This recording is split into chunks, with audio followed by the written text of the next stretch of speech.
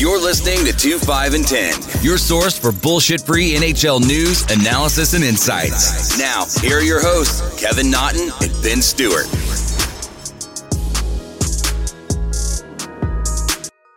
When you rich like this, you don't check the forecast, every day it's gonna rain. Yeah, made a brick do a brick, I ain't whip up shit, this pure cocaine. Yeah, from the streets, but I got a little sense, but I had to go. Hello, everybody, and welcome to episode 121 of 2, 5, and 10. I know we had a little bit of a delay, and hopefully there is not one on your end, on your microphone, in your hearing. It's not going up and down. Benny, what up? The only thing going up and down here should be, you know what I'm talking about. But episode 121, I can't believe we're that far ahead. I feel like episode 60, we're going to be talking about pretty much the same thing we're talking about in this episode when it comes to the biggest current story going on in the National Hockey League and the world at this point. But we also wanted to touch base on some front office and organizational changes that happened north of the border and kind of jump in there because I'm excited. You know, I picked Vancouver. They go on a little bit of a run here this year, and they started off like shit. Now they make the big change for guys who are going to go all in. There's no rebuild here, I think. No, well, I mean, your boy who you picked to be Jack Adams Trophy of the Year, not the case anymore. So Travis Green in Vancouver, gassed, bring in Bruce Boudreau, and I mean, Bruce, there it is. It has taken a new life up north. Yeah, Green fired. So I had him to be the first coach fired 2 seasons ago, and then he leads the Canucks on a surprise regular season. Everybody's talking him up as one of the best young coaches in the league. Then I finally get on a bandwagon. Oh, yeah, he's going to win Coach of the Year this year. He gets fired, not even into the new year. So stay hot, Benny. Yeah, Ben Stradamus is on a cold streak here. And then they make the GM change to bring in Jim Rutherford back from the dead. The guy has 9 lives. So you bring in Rutherford, you bring in Boudreau.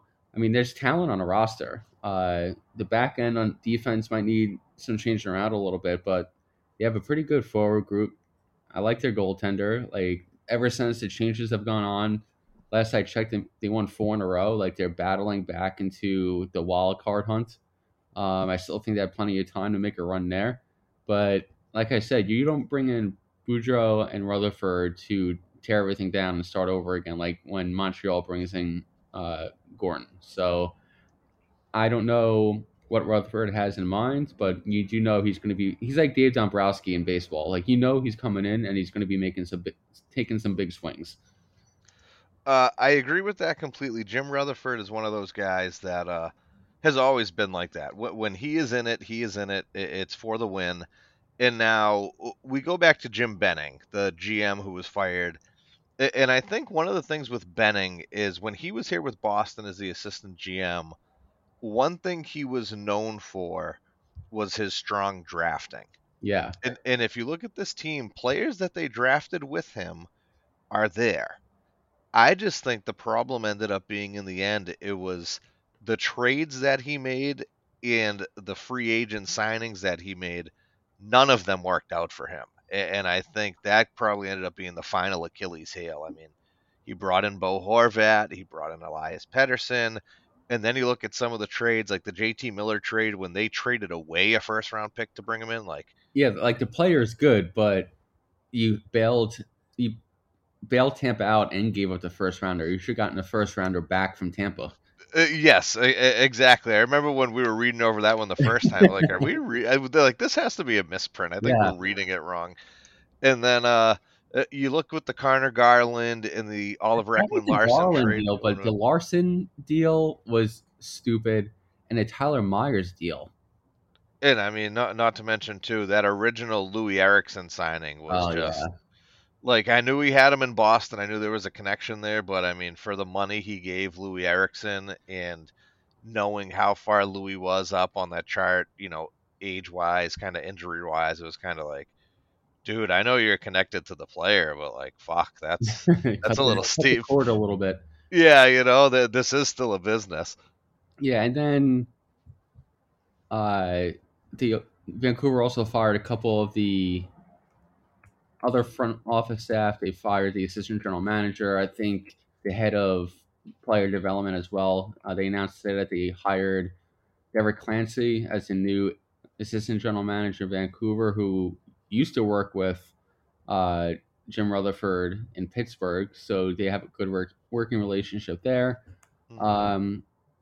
The thing is, Rutherford is only the interim GM. He's brought in as the hockey operations guy. So they're going to still name a full-time GM, and Rutherford's just going to kind of oversee everything. Do you want to take that job if you're a GM and have Rutherford kind of over you?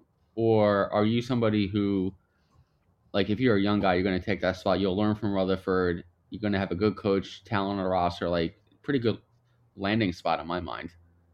I was gonna say, I mean, I guess it comes down to mentality, right? Like, do you think Jim Rutherford wants someone who, in essence, is just like him, or do you think he wants someone a little bit different who is going to come back and partially rebuild this a little bit differently? So it's almost like you're the cooler head in the room, like Rutherford wants to push X, Y, and Z, and you're like, you know what? Let's definitely push on X. We can wait on Y, and like let's touch on Z. So it's just like one of those things where it's a middleman almost. I just think that with Vancouver, at least in the past, like they had Trevor Linden in there, and he was the president of hockey, and then that didn't work out. And for me, I mean, Trevor Linden's a really good hockey mind, and for that to not work out, there must have been a whole bunch of other things going on. So now you get to Rutherford, and yes, I think for a GM that is new, it is a great learning experience. If you bring in an older guy, I think there could be some clashing there. Yeah, and you look at the list, because usually you have guys and you see Rutherford's going to start bringing in guys from Pittsburgh. He already brought in guys, assistant general manager, but he's been in the league so long, he's going to know have plenty of networking opportunities, bring in a young-minded guy. I think they do need that. Benning, like you said, he was good scouting-wise, but he was the old-school scout, right? He was looking at it from the gut point of view. There didn't really seem to be too much of a long-term plan. It was kind of, okay, I built this roster for this year. Okay, we need this for this year. Okay, I'll bring that in next year, instead of just having a plan in place and kind of building it out. So I think you need to bring in somebody who has more of a vision, but also can kind of utilize more of the cliche here, but the analytical aspect of the sport that's kind of built into the game now. I don't think that was much of the case in Vancouver previously. And I know Rutherford's old school, Boudreau's old school, but at least Boudreau embraced it in his time previously as much as he can, that dinosaur. So I agree. I think it's going to be somebody young. I haven't heard really any names yet, so I don't know if they're going to hire somebody before the season ends, or if they're just going to ride it out with Rutherford and then spend most of the summer taking care of it. Now, one question to you that I have is, we brought up age, especially with Rutherford, and now we bring up age with Boudreau. I mean, do you think it makes it easier for them to bring in a younger GM, or do you think with certain things he's going to kind of be pushed to the side almost in the room? I mean, it's going to depend. I think, to be honest, when it comes to a situation like that where you're working with Rutherford and Boudreau, you can't bring in a guy who went to Harvard Law School or isn't strictly a statistical guy. I think you need to bring in a guy who's played the game. That's how you're going to get the cushion to work within that environment, kind of like that win now, rebuild on a fly, let's do this environment, and have the ability to stand your ground a little bit and say to Rutherford, we shouldn't be making this deal. We shouldn't be giving this guy away, because at the end of the day, Rutherford's won his Stanley Cups. You know, he has the rings on a finger. He's going to have to be given a reason why his instinct on something is wrong, and he's going to have to trust that the guy who brings in there can tell him the truth and trust that he knows what he's doing. And I don't know if Rutherford's the type of guy that's going to see a law degree and go, okay, I'll listen to you about hockey. So I think it might be a former player, whether he made it to the pros or not. I think it's going to be somebody that Rutherford knows from that end of it. So maybe like a Scott Mellenby type, a guy who's Oh yeah, played. Mellenby. Mellenby is out there after he left Montreal. I do think though too, like they may need a law guy to be that contract negotiator to pull The up cap guy. comparisons, to be the cap guy. But the other part of it too, right, is like you said. So Rutherford, with all his experience and all his cups, do you think Rutherford will pull the trump card on the GM, even though technically it's like who's like this? I always find this funny, right? So you have like a president of hockey operations, then you have a general manager. So my job, if I'm the GM, is to say, okay, I want to make this trade with the team. I go to make the trade, and you're like, nope, vetoed it. Don't want that guy. It's like, well, that's my job. And you're like, Yeah. well, I'm your boss, and we're not doing it. And it's like, so I always feel like that's always like the one sticky hand and like the cookie jar type thing. Like, too many hands in there makes it a little bit of a mess. Yeah, you don't know who you're dealing with, especially if you're in the other organization, right? You're like, okay, I'm negotiating a deal with Ben, but Kevin's the president of hockey operations. I know that Kevin has the final say so why waste my time talking to Ben? You know what I mean? Yeah, or the other part, it's like, say in the past, we were both GMs, now we're both in different ways, and I'm like, no, fuck you, I don't want you dealing with Ben. You're not dealing with him. You know what I'm saying? So it just makes it, I don't know. I just feel like there's certain things, but like you said, I mean, if you're a younger guy, I think it's you can definitely get a whole bunch of learning experience from Rutherford. And I mean, the proof is in the pudding with him as to what he's built numerous times. So wrapping it up, at least on my end, going back to Boudreau, if he takes Vancouver, and again, I think they have plenty of talent. If he takes Vancouver, maybe even not this year, but next year, and they go on a 100-point pace next regular season, and then they lose in the first round of the playoffs again, like, there's no way with three different teams you're going to get over. You can go to three different organizations, have the same results essentially, and then not have that reputation and be like, okay, so it wasn't the situation. It's just wherever you go, that's what happens. Like, I feel like this is Boudreau, obviously because of his age, probably his last chance, but in terms of his legacy, his last chance to prove that those flameouts of Washington and Anaheim and everything, that's not just because of his coaching style and his game planning. It's just that was his circumstances. If that happens again in Vancouver, he's fucked when it comes to his legacy. Oh, yeah, he's a great regular season guy, but couldn't get it done. Now, just a question for you. Did you see the hiring of Boudreau coming? Like, you just think that they went from a newer, younger players coach going to, one of the old school boys that ends up getting recycled in? Do you think the team just kind of needed a swift kick in the ass and a difference in coaching? Yeah, I mean, like I said, the talent's there. Like, I'm still a fan of the Canucks for this year. I still think that they can make a run for one of the wild card spots. I didn't see Boudreau coming. I thought they would go with a more win now coach because of the talent that's already there. So it's just kind of like reshuffling some things and getting a new voice. I did not expect Boudreau in Vancouver. Like, for some reason, I kept expecting like a more of a hard ass than Boudreau. Even though Boudreau can get nasty, I expected more of like a Tortorella type. Maybe not him necessarily, but I definitely did not expect him to end up there. Now, can we just, just one last thing to touch on? And I was dying when I heard it. So, the end of his first press conference after the game, and fuck. hey, thanks for fuck, trying to get up. Like, dude, that had me, and I was fucking dying. Hey, you're old, man. Can't get up from a chair anymore. Oh, fucking incredible. So, I mean, like I said, they've turned it around a little bit. I know it's small sample size here, but it's still mid-December. I think they have plenty of time to turn things around, especially with the way the Western Conference has been shaping up. A lot of parity towards the middle, and I don't think that a team like Vancouver should look at a team like Nashville or Dallas or anybody in their division. Like, the Oilers are falling apart. right now and say, oh, there's no way we can catch up with them. They're just too talented or too far ahead in the standings. Like, they can catch up to all those guys. Yeah, I do feel like right now parity out there is definitely it could be anyone's game out there. That whole division can shake up rather quickly. I mean, looking at it right now, compared to Edmonton, they're only 4 points away from them. Yeah. So they're pretty close there. So that's the first thing. I know AV's out in Philly as well. We could spend a whole while talking about Philly there, and if the expectations that they had this year were well placed or not.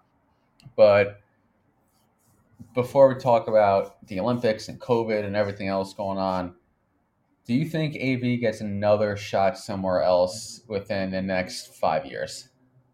Or is 5 years, kind of yes. as a head coach? I would say within the next 2. I think this is the weird thing when you look at it, right? So AV in Vancouver, I mean, was there in the long call, very good, and I don't think he was ever questioned. AV in New York, kind of same thing. Couldn't get over the hump though. Couldn't bring you guys to the promised President's land. Trophy, Stanley Cup Final, 2 conference finals. Yeah, and now it's like we've looked at the last 2 stops that he has here, right? And it's like Philly just did not work out at all. Yeah, like the whole time he was there, I think it was more of a hope and a prayer that it was going to turn around. I think the lineup that he has had is, listen, I mean, they even made some shakeups over the summer, getting rid of Voracek, trying to switch things around, and even that didn't work. So I think there must be something internally, and I mean, do I think it's AV? No, I think he is a good coach, but to not get the most out of the superstars that he had, at least in Philadelphia, and when he went to Philadelphia, this was a team that was coming off of Dave Hackstall, who people believe, was just a college coach and couldn't get it done. And then you bring in a proven guy like AV, and he can't get it done with this group. So I'm starting to think more it's the group there than Philly. it is the coach. Yeah. Yeah. That's what I'm thinking.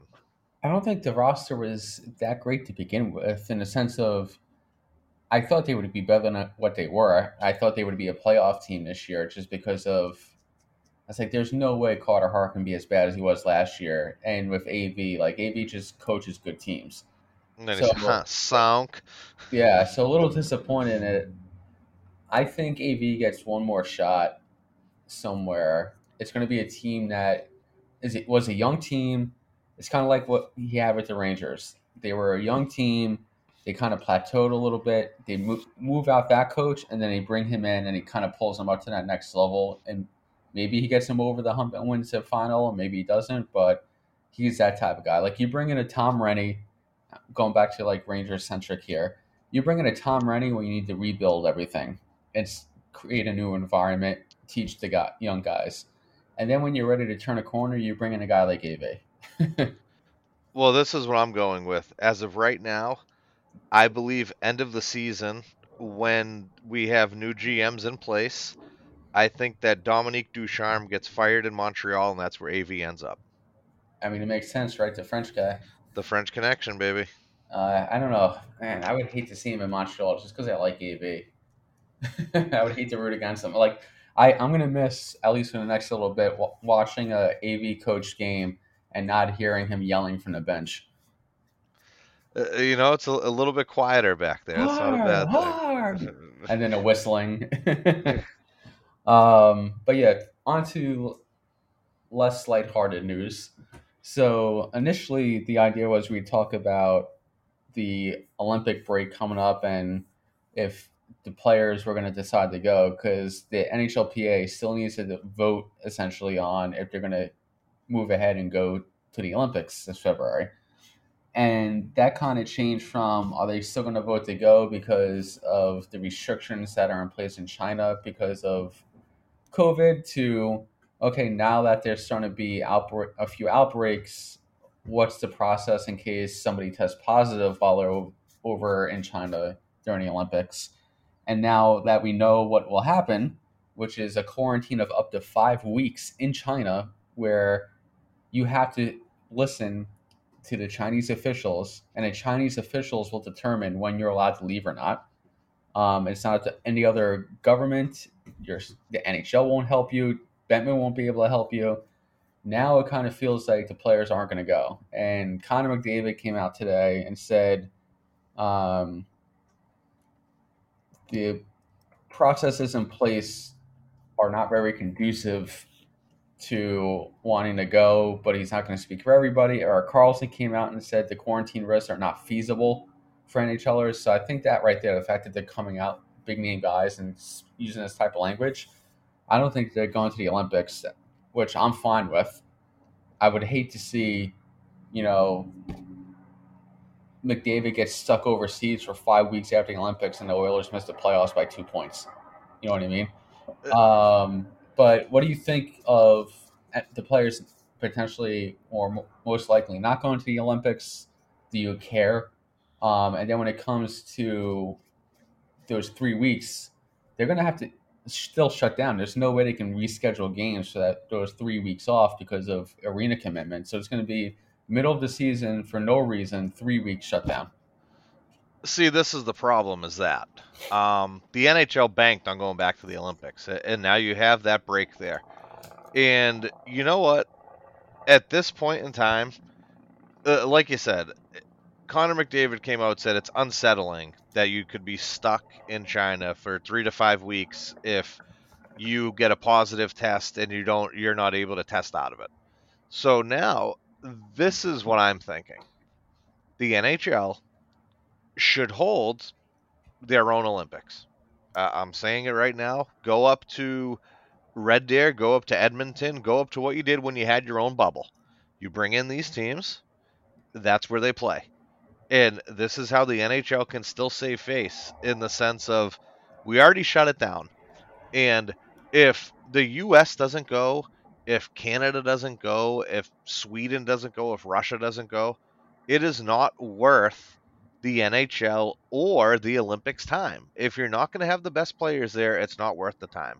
So I think you could probably hammer out something with the Olympics, and you could stay on this continent in this time zone and keep all of the health precautions that we have in place with vaccinations and everything else to put these players up in a bubble like we did previously that they are now accustomed to. And I think that you would still get the best bang for your buck, and you could put people in the seats. And obviously, if the Olympics says you know you can't do that, you can't play with our gold, then do a World Cup of hockey. Do it on the fly. Because at this point, you were just going to send people over there. But guess what? ESPN owns the rights now. So who gives a fuck? You're trying to tell me that you're not going to be able to sell out Edmonton or Calgary or wherever you put this thing?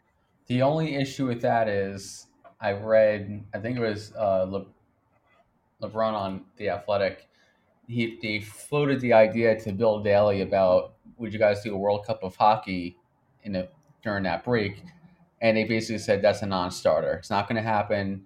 They wouldn't be able to bring in the guys. The quarantining and the testing involved wouldn't be feasible. And the owners themselves, they don't want to risk their guys getting hurt in a World Cup. There's like no benefit to them. Like they're not going to get gate revenue from it. Like they're not going to get extra TV But they're not going money. to get that from the Olympics either. Yeah, but that was part of the CBA. Basically, that was a concession to the players. Like, okay, we'll let you go to the Olympics for the CBA, and it was a concession. Now, if they don't need to send their guys who they're paying handsomely to the Olympics, where they can risk getting hurt, getting stuck overseas, and they don't have to send them anywhere for 3 weeks, I think the owners, in a way, looking at it as a business resource, would be perfectly okay with that. My concern is it might be necessary because you see all these games getting canceled, all these players in quarantine. The Bruins, you had Bergeron and Marchand go into protocol. You have the Panthers have 5 players in protocol today. Carolina had to cancel the game last night. Yeah, Carolina's canceled games. Calgary's canceled games. It's going to start spreading with game cancellations. And now you're not going to be able to even make it up during the Olympic break. So the regular season is already going to the very end of April. The Stanley Cup is going to be going playoffs into June, late June again. Free agency is already pushed back. You can't fit these games in at the end of the year. So now the NHL is looking at it. The first year of a new TV deal, they're not going to be able to play a full season. At least not every team in the league. So it's not a good look. They're not going to be able to make it up. Then I don't think they're going to be able to find a compromise to play something during those 3 weeks. But the flip side of that is, if you're a player and you just got done playing, by the time the Olympics come around, what is it, 60 games played essentially? Should be right around there. 55, 60. Yeah. And then all of a sudden, boom, shut down 3 weeks.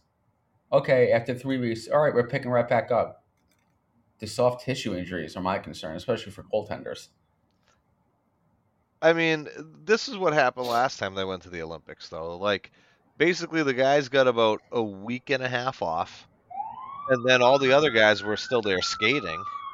Yeah. So, I mean, I still think that they're going to be close. They might get a week off, week and a half, but then it's back to normalcy, you know? So, I just think on that end, nothing too crazy, but the other part is usually guys try to go away. And I think the next part's going to be guys aren't going to be allowed to go to Aruba. Guys aren't going to be allowed to go to the Bahamas for a week. Guys aren't going to be allowed to go to Cabo for a week. And that's what's going to guys aren't going to be able to relax, get away from the game, and then they're going to be stuck. And now it's going to be hockey, hockey, hockey.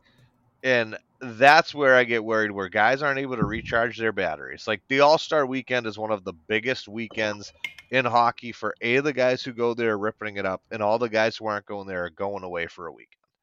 So if you're not able to recharge, if you're not able to go to the Olympics, what is it in essence that you can do? Because like you said, they're not going to put games in that 3-week block, and then they're going to make up games on the other end. Like, that's asinine. You have to put games in that block. That I'm less concerned about, because if there was no Olympic break, you would have played straight through anyway. You weren't going to be getting a built-in mental break no matter what. You know but you would at least have your games scattered a little bit more, yeah, so you'd that's at least true. be able to put them places. Yeah, like now, the Rangers themselves, they're playing 3 back-to-backs in 3 weeks. So it's a lot of hockey. It's a lot of hockey. But this is the thing, though, right? Like, we say it in, like, humor, but fucking the AHL 3-3s are normal. Yeah, that's true. And they take buses, man. Yeah, you know what I'm saying? So we can't be bitching about back-to-backs, whether you're home or fucking in a 5-star.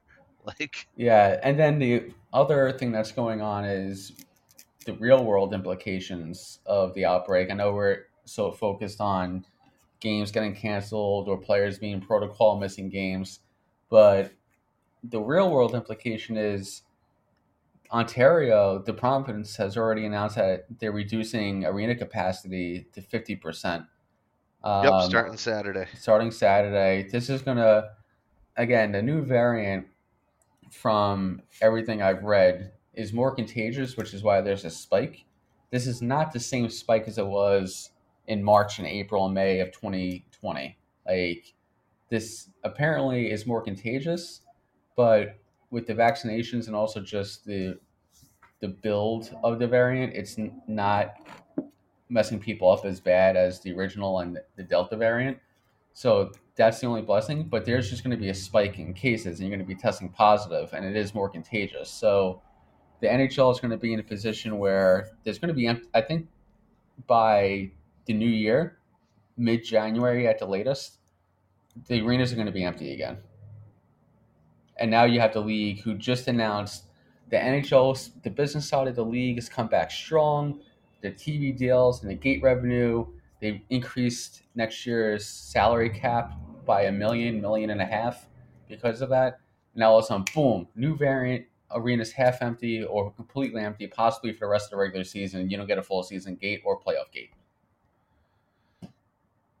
I don't think that they will allow it in the playoffs. And I know me and you were talking earlier about the flu every year. This time of the year, it kicks up. Last year, it wasn't because everyone was still masked, right? Yeah. But once we got out of it and once we got to the springtime, COVID didn't fucking exist at that point. It was game on, balls to the wall. Yeah, especially over the summer, too, with people getting vaccinated. Exactly. So I think that right now, just in general, I mean, You got a scratchy throat. You got a little bit of a cough, a little bit of a runny nose. Is it a cold? Is it COVID? Because now you have 3 of the fucking symptoms. Who knows? But once as the springtime comes around, I mean, I can tell you for sure if I'm not feeling good, I know the difference between either A, it's my allergies, or B, it's something else. Yeah. So once as people are able to distinguish as to whatever it is, you'll be fine. It's just But the testing. Like, they just need more well, of I an mean, infrastructure around testing. Like, as soon as you start getting symptoms, you get tested.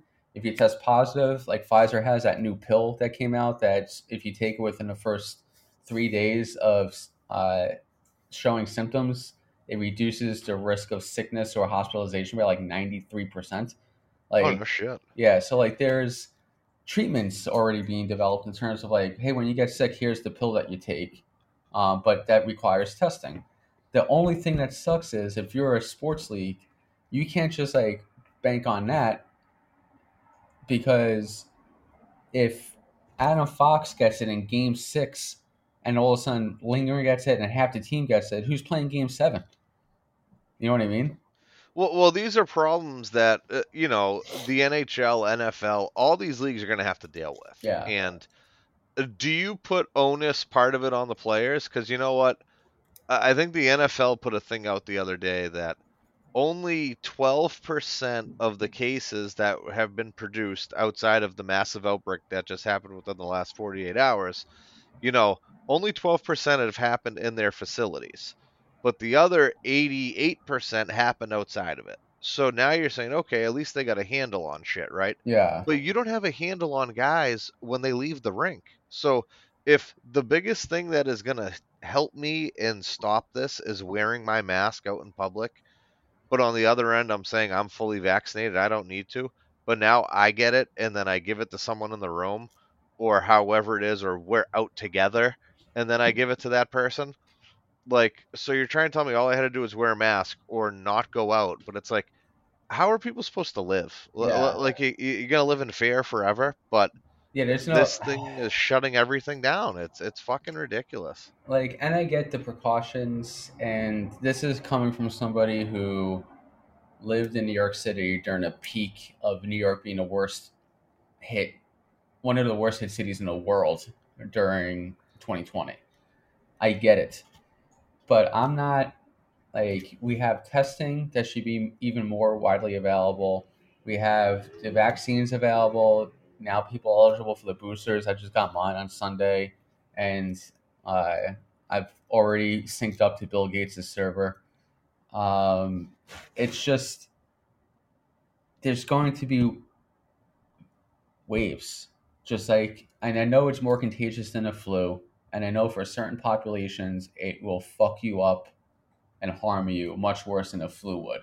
Like, I get all that, but for 90% of the world, or at least in our country, I don't want schools to shut down every other month because someone tested positive. Like, we can't go by the positivity rate anymore. That was true early on, but just because there's 100 people test positive, but 80 don't show symptoms, and the 20 that do have sniffles, doesn't mean, okay, holy shit, we need to shut everything down. No indoor dining, no schools, arenas need to be empty. Like, we can't keep doing this every few months or every winter for the next 60 fucking years. You know what I mean? Like, it's not going to happen. And the players getting this all the way back to the NHL. Yeah, it's on the players. They care about your team, care about your own family, care about your own health. But at what point does it start becoming like, the guys aren't going to play their entire careers getting tested every single day and not being able to leave the hotel rooms on the road? Like, that's not feasible either. So, I mean, look how far we've come in the last year in terms of treatments and vaccinations and everything else for people that want it. Think of where we'll be next year in 2023. So it's going to take time and everything else, but it's a rough spot just getting back to the league to be in. We have no Olympics. You can't utilize the break, and there's nothing you can do with arena capacity for your team's revenue and the business aspect of it. And if you're a player, you got to be worn the fuck down now, man. Like, I know they have it easy. They're millionaires. They play sport for a living. but they went to a bubble, and then they played in front of no fans, and they get tested every 3 days or every 2 days, and now it's going to go half empty again for some arenas, or probably most arenas at some point. Now they're going to have to get tested every day. Now they're going to be required to get the booster, and it's just like you can't leave the hotel room. If you go abroad or you go to the Olympics, you could possibly be quarantined for 5 weeks. It's like, holy shit, man! Like, what the fuck? Dude, legitimately, it does not end. It is constant. Now that it's here forever. Yeah. And that's what I was telling people the It's other. endemic now. It's not going anywhere. We're here. Yeah, it's not going anywhere. We fucked that chicken. Remember that saying? We fucked that chicken a long time ago when we didn't get mitigation in place in mid 2020. And I don't think that has anything to do with politics. I just think as at a policy level and for a healthcare level, we lost our opportunity to kind of squash COVID as being any type of thing that we had to live with. But like you said, now it's here. I'm sure the league has the top medical experts kind of advising them on how to proceed, how to test, how to mitigate situations. But what do you do when half your league is in COVID protocols?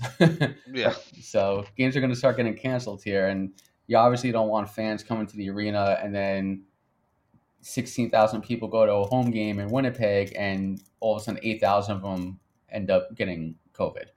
So it's a rough spot. I think this just goes to show, like, you got to be smart no matter what you're doing. But at the end of the day, like, you have 2 young kids, you have Redder, you're not going to bunker down in your fucking house for the next 30 years. Like, yeah, can't do it. Impossible. Yeah, not here, pal. And I'm not spending the rest of my 30s in New York City, in my opinion, still the best city in the world, living in my apartment and just staring at the wall going, oh, okay, well, I can't go out past 11 because COVID might get me at 11:15, but it won't get me at 10:45. And, oh, I forgot my mask. I can't go on a subway, so I have to walk 6 miles home. Like, dude, let's go. Let's do this. Yeah, I hear that. So I know that last segment was a little, not too much hockey related, some hockey in there, but I think at this point, you and I just like frustrated as all hell about it's going on 2 years since this all started when the league shut down and we shut down. We didn't record for almost 4 or 5 months. Had nothing to talk about. Well, end of the world shit, right? Like, yeah. When this first happened, we recorded an episode, and then especially like where we live, like New York City and Boston and Northeast, like hard hit areas, it was eerie as shit. It was scary here. And I was like, there's no way I can just bullshit about hockey for no reason every week while this is going on and like feel like I'm not being disingenuous about it. But now it's like 2 years later, and it's like, all right, like we know what we should be doing. Let's go. Yeah, I thought we were past this. Yeah. Maybe we should have Redder on next week as our health advisor. Our health advisor. Oh, yeah, you know what? That's not a bad idea. I should call her down here. But yeah, so moving back to strictly hockey-related talk, we can get into our weekend review for the Bruins and the Rangers. I'll go first. I know you went first last time. I don't want you to always make you go first for the Bruins. I like keeping mine short and sweet. For the Rangers side of things, they had that really good hot streak. They've been playing really well. I think they still have the 4th best point percentage in the entire league. Most of that in their early going was based on goaltending, mostly Shesterkin. Then the team started rounding into form, especially defensively. But lately, as soon as the calendar turned to December, even though we had some wins, especially early on, we beat Philly, we beat the Sharks, we beat the Blackhawks back-to-back. Our offense is kind of stagnated, and it's a problem when your leading scorer scores 85% of his goals on a power play from 3 feet out in front of the net. Like, that's not really sustainable. This month alone, the Rangers have scored 3 or more goals only 3 times in 8 games, and we've played Buffalo, we've played the Sharks, and we played Chicago twice. Not exactly defensive stalwart teams there. We lost to Nashville on Sunday, 1-0. That was a well-played game. Nashville is very good defensively and very big. They're going to be a tough out when it comes to the playoff chase, and if they make the playoffs, they're not going to be an easy team to get rid of. They still don't have the offense to compete, to be honest. Like, there's nothing there. They're struggling with that. Yeah. Yeah. So Colorado fucking rolls us, man. We played them twice in the last week. They beat us by a combined score of 11-5. Again, both games with Georgiev in net. Well, the first game was with poor Adam Huska. First career game, gets to start at MSG against the Avalanche. Gets lit up for 7 goals. But, I mean, the offense has been struggling. The issue is we didn't have a lot of depth to begin with. And then some guys have slumped. We lost Sammy Blade for the year with that ACL injury because of the hit with Subban. But you look at Kakko, who had a good little hot streak, and you look at Lafreniere. Lafreniere is averaging the least time on ice on a team this season. He's averaging .938 under Gallant. And they asked Gerard, I think after the Nashville game, about Lafreniere, like, do you think that's even good for his development to get such a little ice time? And he goes, I'm here to win Stanley Cups, not develop. Interesting. He's like, if a guy's not playing well, he's not fucking playing. So that's the second time Lafreniere has been called out by Gallant indirectly this year. Gallant's never called out Kakko, even though Kakko has similar production, because, you know, Lafreniere had that fight against the Islanders. Like, the team loves him. Like, it's not like he's not putting in the effort. It's just, for some reason, man, his offensive game, he's mostly playing on a third line, no power play time. He's playing with Hedel and Julien Gauthier. There's just no click there. And you're not going to he can't play on the right side. He's not comfortable there. So you're not going to supplant Kreider or Panarin for him on the left side. So where does he play? So it's just an odd fit there. Same thing with Kakko. They moved him off of the Panarin line, even though that line was playing well. And ever since that happened, the Panarin and Schom line have kind of dropped down a little bit. Kakko's game has disappeared. And Gallant even said, he's like, the worst thing a coach can have is too much time, because then he starts diddling with the lines. So they just got to figure out the offense. They're probably going to make a deal. I don't know if it's going to be for a winger or a third line center, because Filip Hedel, this is going on his 4th year of the Rangers playing him at center. I don't know. They still don't know if he's a center. They don't know if he's better on a wing. So maybe they give up on that experiment. They bring in a 3C, move Hedel to the top 6 on the right side, or they keep him in the third line and bring in a top 6 winger. Who knows? The Rangers have options, but if they're going to continue to push for a high playoff spot and make a run, they're going to need to bring in some offensive help. Defensively, Jacob Trouba is having a monster year. 6 goals in a year. Every game, he's just fucking railroading somebody with a clean, open ice hit. McKinnon against the Avalanche, Jujakar against the Blackhawks, and then Nashville was Kunin. Just laid him the fuck out. So he's having a monster year. Fox leading the league in scoring among defensemen, leading the league among defensemen in assists. The worst defenseman on the Rangers right now is Keandre Miller, and he's a 21-year-old guy, so he's going to struggle a little bit, but maybe you want to give him a breather. Shesterkin's still out. He might be back for the game against Montreal, which is next week, just because of the way the schedule works. But yeah, to be honest, there's just a different feel around this team in terms of, even when we're struggling, it feels like the confidence is still there, which wasn't the case the last couple of years under Quinn. It was like, as soon as something went wrong, it was like, oh fuck, here we go. Now it's like, okay, we're not scoring, we're going to have to win this game 1-0. We can do that too, or we can kick your ass 6-0. So I just kind of like the mentality around a team. I just think they need a little more of a talent infusion up front to help them along the way here. And I'll end it with, man, don't you think that Vitaly Kravtsov regrets pouting about going to Hartford and then running off to Russia? He'd be playing on a first line right now with Kreider and Zibanejad. Instead, he's playing in a KHL for the rest of the regular season because I don't want to go to Hartford for the second time in his career. Like, what a selfish little fuck. Anyway, there we go. Are you surprised you guys haven't traded him yet? What's his value? You know, we drafted Elias Anderson, 7th overall. We traded him for nothing to the Kings. So that was a waste of a top 10 pick. Kravtsov is drafted 9th overall. We're going to trade him for pennies on a dollar. Like 2 top 10 picks wasted. And then you followed up with Lafreniere at 1, Kakko at 2, and both of those guys have underperformed for multiple years now. The Rangers walk away after having a 1st overall pick, a 2nd overall pick, a 7th, and a 9th, and all 4 guys flame out. Like, holy fuck. Like, the Rangers never got the 1st overall pick ever. They never drafted as high as number 2 when they got Kakko for like 30 or 40 years. They finally get it back-to-back years during the middle of a rebuild.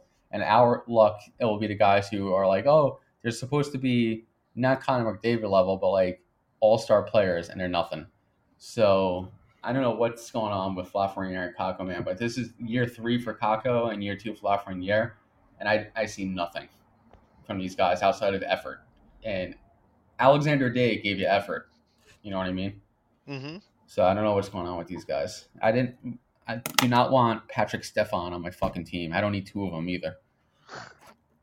I love it. I love the fierceness. But how are your bees doing besides, the whole COVID outbreak now?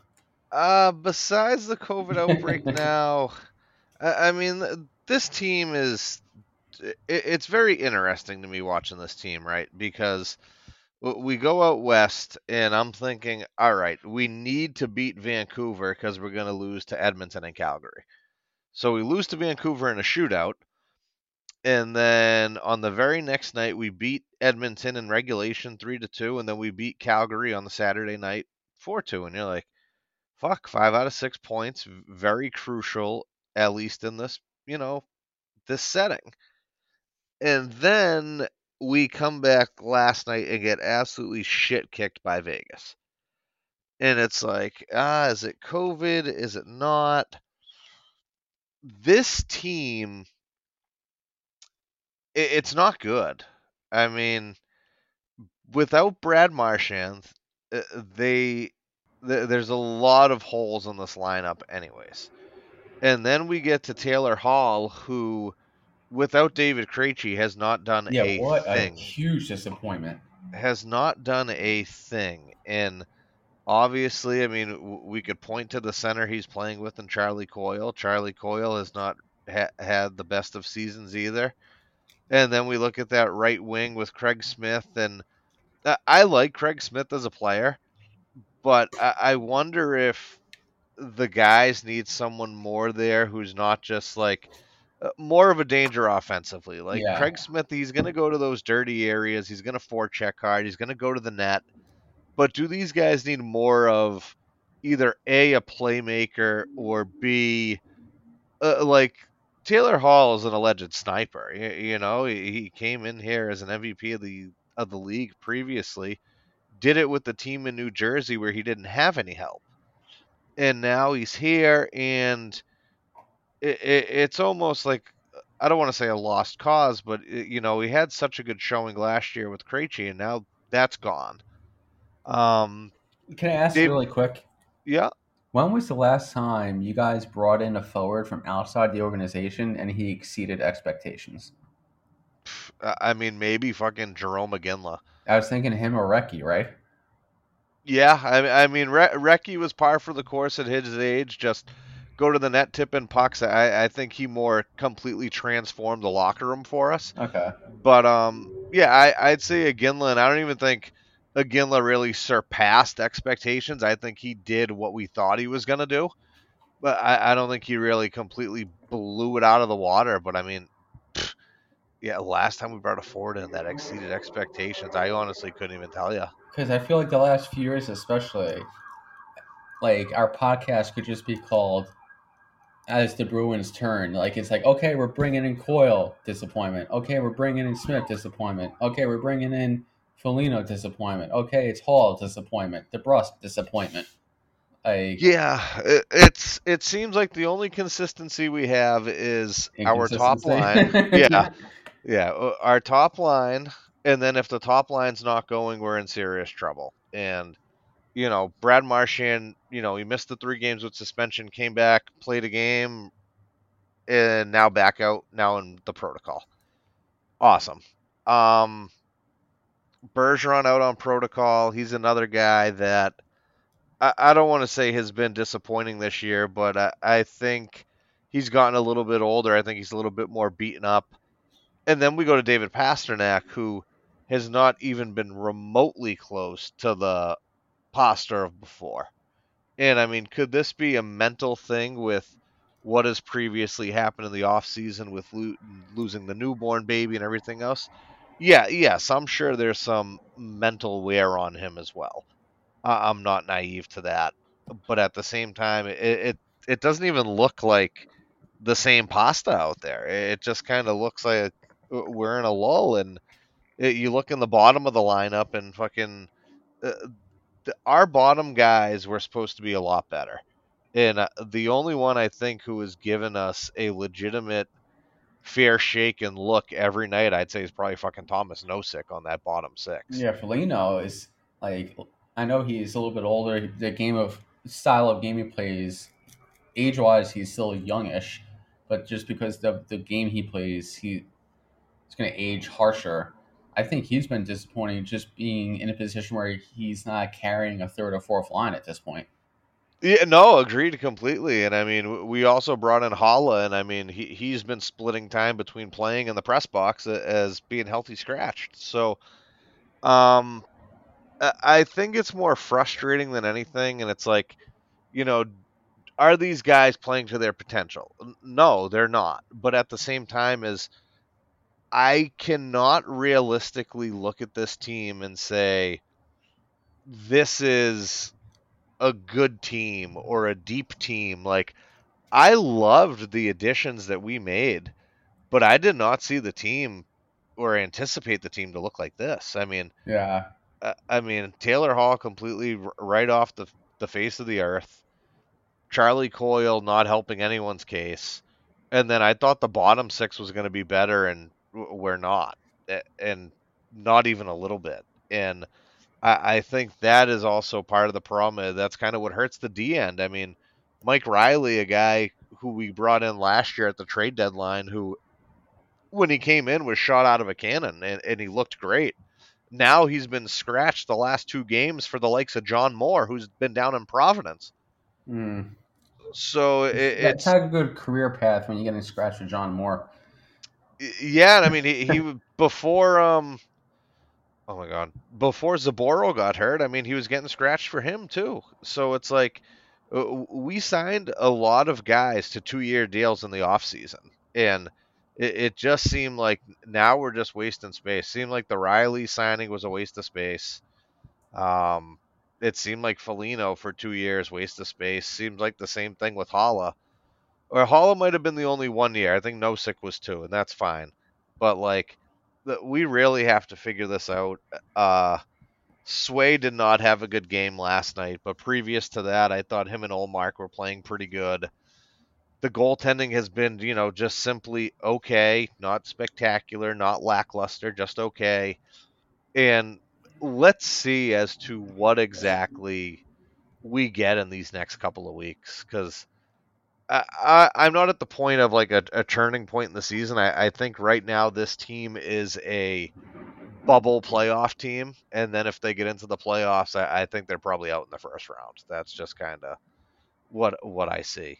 Okay. It's just weird to be in a position where the Bruins are, because they have a few games in hand, but you look at them like, okay, they're firmly in the wild card hunt at this point. I don't think they're going to be catching Florida or Tampa or Toronto. But with the reputation the team has, you're like, oh man, as a wild card team, nobody's going to want to play them. But then, like you just said, you kind of dig into it a little bit, and like, if the team pretty much stays the same roster-wise as it is now as you head into the playoffs, like, yeah, you're scared of that first line. McAvoy's elite, but what else scares you? No, I agreed completely. I mean, contain Marchand and contain McAvoy, and I think you got a good chance at winning. I've read, and I mean, who knows what is or what isn't. They'll be very surprised if you see Eric Holla in a Bruins jersey by the end of the season. He's going to be shipped out they are actively shopping Jake DeBrusk. I don't know as to what they see as the return on that deal. I think that's still, TBD. Third round pick. Yeah, and I mean at that point it's like, do you take shit for shit if you see somebody else who's out there and who's kind of having a tough go at it? Do you bring them in and ship out Jake? I just wonder if there's a deal there somewhere where, I mean, you can get rid of Holla, Coyle, and DeBrusk. I mean, not all in one, but if you can kind of ship them out there accordingly, maybe you could bring something back. DeBrusk to Chicago for Dylan Strome. I'd do it in a heartbeat. I mean, just get Strome off the center, put him on a wing, see what he does. Yeah, I mean, at this point, what would the difference be? Yeah, it's not like we're losing anything. So, going back to trade talk because that's our favorite thing to ever talk about here. I think if the Rangers do bring in help for the top 6 or top 9 anyway, I see some of the Ranger writers talking about like, oh, maybe it's like Yarncroke from Seattle, like guys who are nice role players who you might catch lightning in a bottle and have a good run here or there. I think with Gallant in tow here and with the mandate that was essentially handed down at the firing, they're going big fish hunt. You know what I mean? Mm-hmm. Here's the 2 guys I think. One of these 2 guys are going to be in a Ranger uniform by the end of the deadline. Joe Pavelski or Phil Kessel. I'd love to see Pavelski there. Put Pavelski on a wing with Panarin and Strome, the big body guy who does a little forechecking and goes to the front of the net. Like, fuck yeah, man. I mean, Joe plays hard, too. Yeah. Like, he plays a hard game. Right-hand shot, power play. So you get him on one power play, Kreider on the other. There you go. Can I give you a hot take? Yeah. If the NHL does indeed go to the Olympics this year, I think that with the game he has played the last couple of weeks, Jacob Trouba has found himself as that 7th D in wood play. I mean, I would hope so. I'm just surprised he's not named captain of the Rangers to start the year, especially now. Like, I just think, like, I saw the initial thing for defensemen, and it seems like the defensemen are very soft. There's McAvoy, there's Fox. Yeah, they don't have that gritty. They don't have that meat there, and the U.S. management team between Bill Guerin and I'm sure Brian Burke has his hand in it. They're gonna want some meat, and I think that they would be calling for the big fella. I'm telling you, man. Like, this is I don't think anybody thought that when we got Trouba, you were getting a Norris Trophy guy or a guy who's going to put up 50, 60 points in a year and be like an elite all-around number 1 guy. But this is the guy we thought we were getting. A legitimate number 2, number 3 guy on a Stanley Cup contender, right-hand shot, you can shoot it from the blue line, but it's just, I call it the Ronald Reagan defenseman in the sense of the Russians thought Reagan was just crazy enough to push the fucking button, and it kept the Russians in check, right?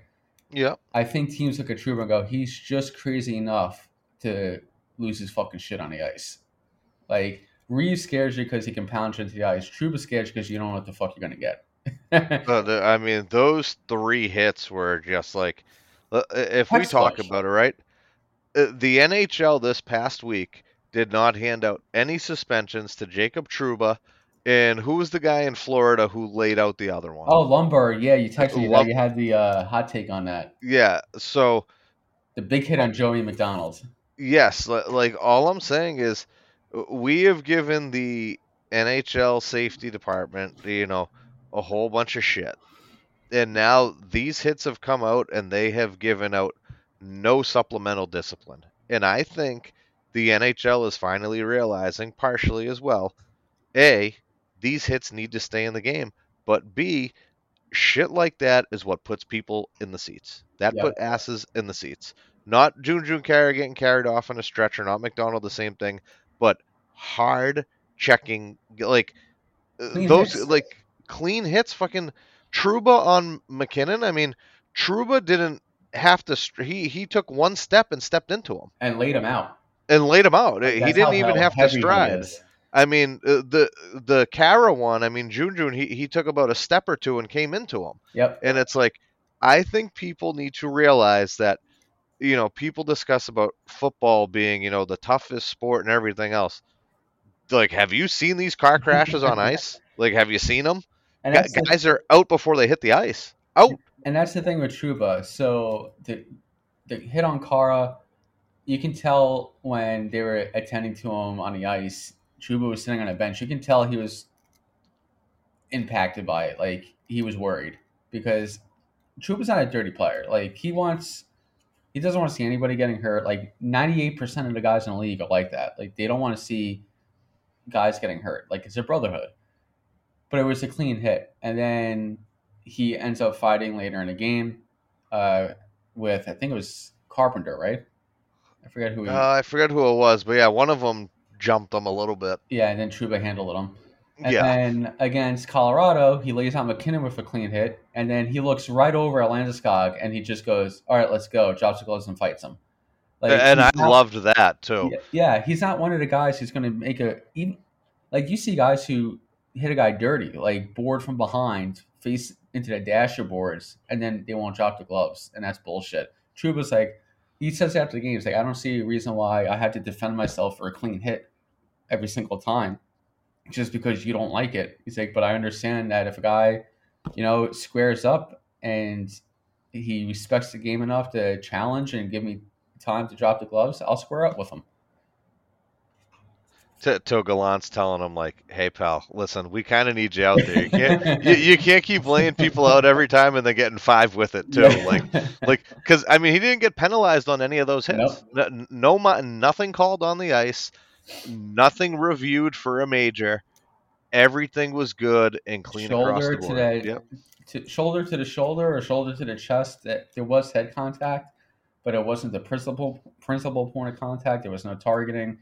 Those hits, too, are straight up. Those are the hits that I like. It's not on an angle where you're going to hit them in the head or anything like that first. And then they can get twisted around and land face first or head first on the ice. Mm-hmm. Yeah, straight through them. And the only thing I'll say about the Lundberg kid is I thought that was a little bit of a charge, man. He took like 4, 5, 6 strides to lay him out. I thought the same thing looking at it, but this is my only beef sometimes with a charge, right? So if I'm coming in hard on a forecheck and then kind of like the Lundberg thing where, the puck kind of popped out to that D at an awkward spot. He gave him that pass from behind the net. I'm already on my forecheck coming down the boards. And I don't want to say the onus is on that other defenseman there, but it's he's like... He's got to give him a heads up. That's what I thought, too. You can't give him that suicide pass if I'm coming in that hard on a fucking forecheck. Yeah, McDonald's as a defense... Because I played defense most of my life. He didn't even know someone was coming on a forecheck the way he was handling that puck. As a defense partner, where's the head something to let him know, like, hey, sidestep hit coming here. Like, the fact that he got laid out, like, I need to look at the video again and see who was on the ice with him. But if I was on Colorado, like, I'm not playing on his fucking pair anymore. Yeah, D to D, back to D. D. And then the last thing before we get into game of the week, lock of the week, in 2 sentences or less, thoughts on the Milano goal with the flip pass over the net. I loved it. As a guy or as a kid who grew up playing hockey, I mean, I used to work at the rink. I used to have plenty of open ice. I used to try shit like that. Coming from flipping up over the net, or if we had a goalie, I would always try to shoot pucks from awkward angles, just from goalies would never see them and things like that. I do put part of it on Buffalo in the sense of you allowed him that much time behind the net, so you can't be upset that he alley-ooped one over. You don't want him to do it. Yeah, but it's like if they gave him that much time, they knew it was either going to be the Michigan because he was going to flip it up, or something like that. So I think that's on Buffalo. You don't like it? Go back there and stop it. Fucking tomahawk chop him and take the 2-minute slash. And listen, was it cool? Sure. Do I think it's good for the game? I'm not so sure. I was listening to Torts when he said that, and I'm going, Torts, not for nothing, right? Like, I understand you're an older guy, Yeah, blah, old blah, blah. school. But you know what? If someone did that when Torts was coaching the Rangers, what's happening that next shift? Oh, they're laying that guy out. Then do it. Yeah. Then do it. Hey, you don't like the way it was handled? Then take care of it on the ice. Yeah, I mean, when he's like, I see kids out there on video doing it, like that's not the proper way to play the game.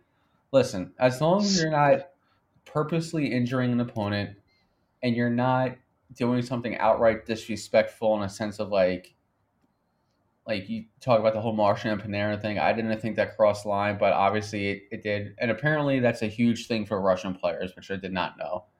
Did Marchand know that? Who knows? But probably. Yeah. Probably. But there are certain things you don't say that crosses the line. You obviously don't have intent to injure if you're a respectable player in the league.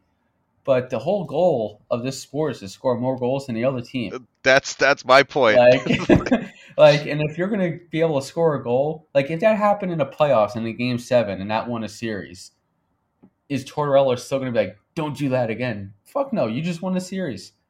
Like, I don't think it was disrespectful in a way of like, that's how little they think of Buffalo, where they're like, okay, this is where we can try this out in a game situation. But if I was on Buffalo, I would just be annoyed at that they think, oh, you think you can showboat against us? I wouldn't be mad that they did it. You know what I mean?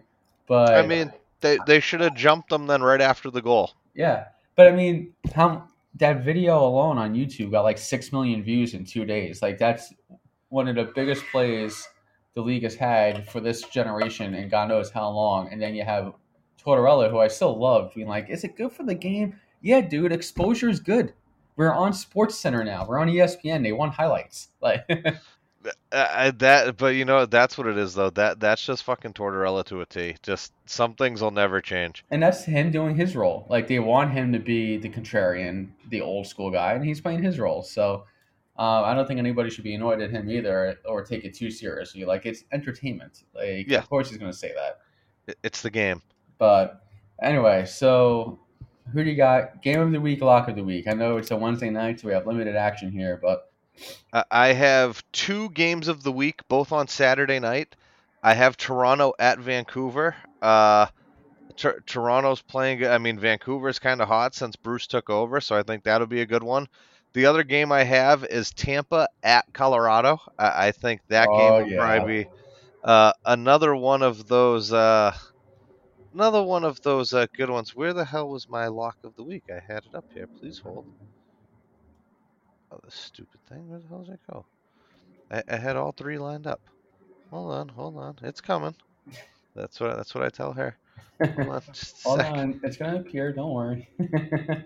Oh, that was my lock of the week. My lock of the week was Vegas at the Islanders on Sunday. Who are you picking? Vegas. Okay. I was going to go Tampa and Colorado too for game of the week. If there's one game you watch this week, even including your own favorite team, this is the only game you want to watch this week. Like both teams are rolling. It's going to be a very, very good game. Potential Stanley Cup preview. Let me find a different game of the week now. So I don't like choosing the same one as you. I ruined it. I'm sorry. We're gonna have to like text them beforehand so we don't. I'm gonna do. I mean, Florida at Mini is probably not a bad game on Saturday either. Yeah, I was thinking that. Florida at Minnesota is my game of the week. My lock of the week is going to be Ottawa at Philly. The boys are rolling. You know what? I'm going to go out on a limb here. Earlier in this episode, I talked about team confidence, right? Yeah. I'm going Rangers at home on Friday against the Golden Knights, guaranteeing the Rangers a win. I like it. All right, so who do you got for shout-outs?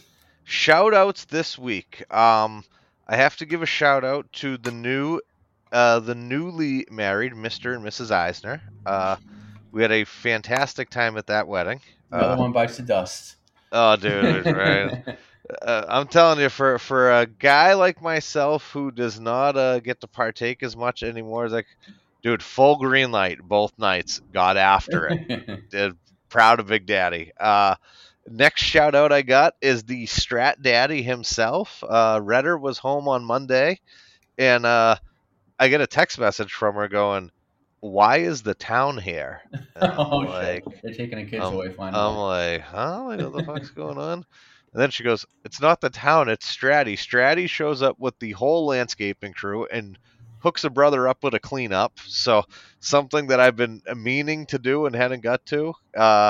Completely surprised, did not ask for, did not anything. So thank you to the Strat Daddy. Dinner is on me tomorrow night. At the 99s?